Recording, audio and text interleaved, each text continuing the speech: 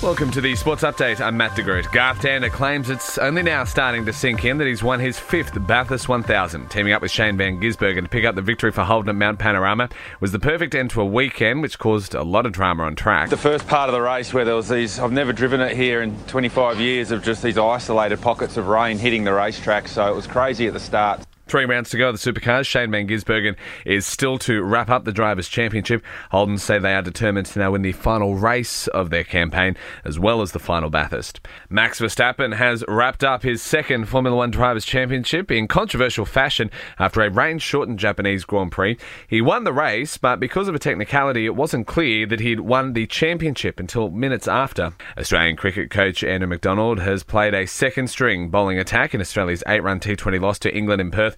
Aaron Finch is still batting at number 4. He was run out for 12 off 7.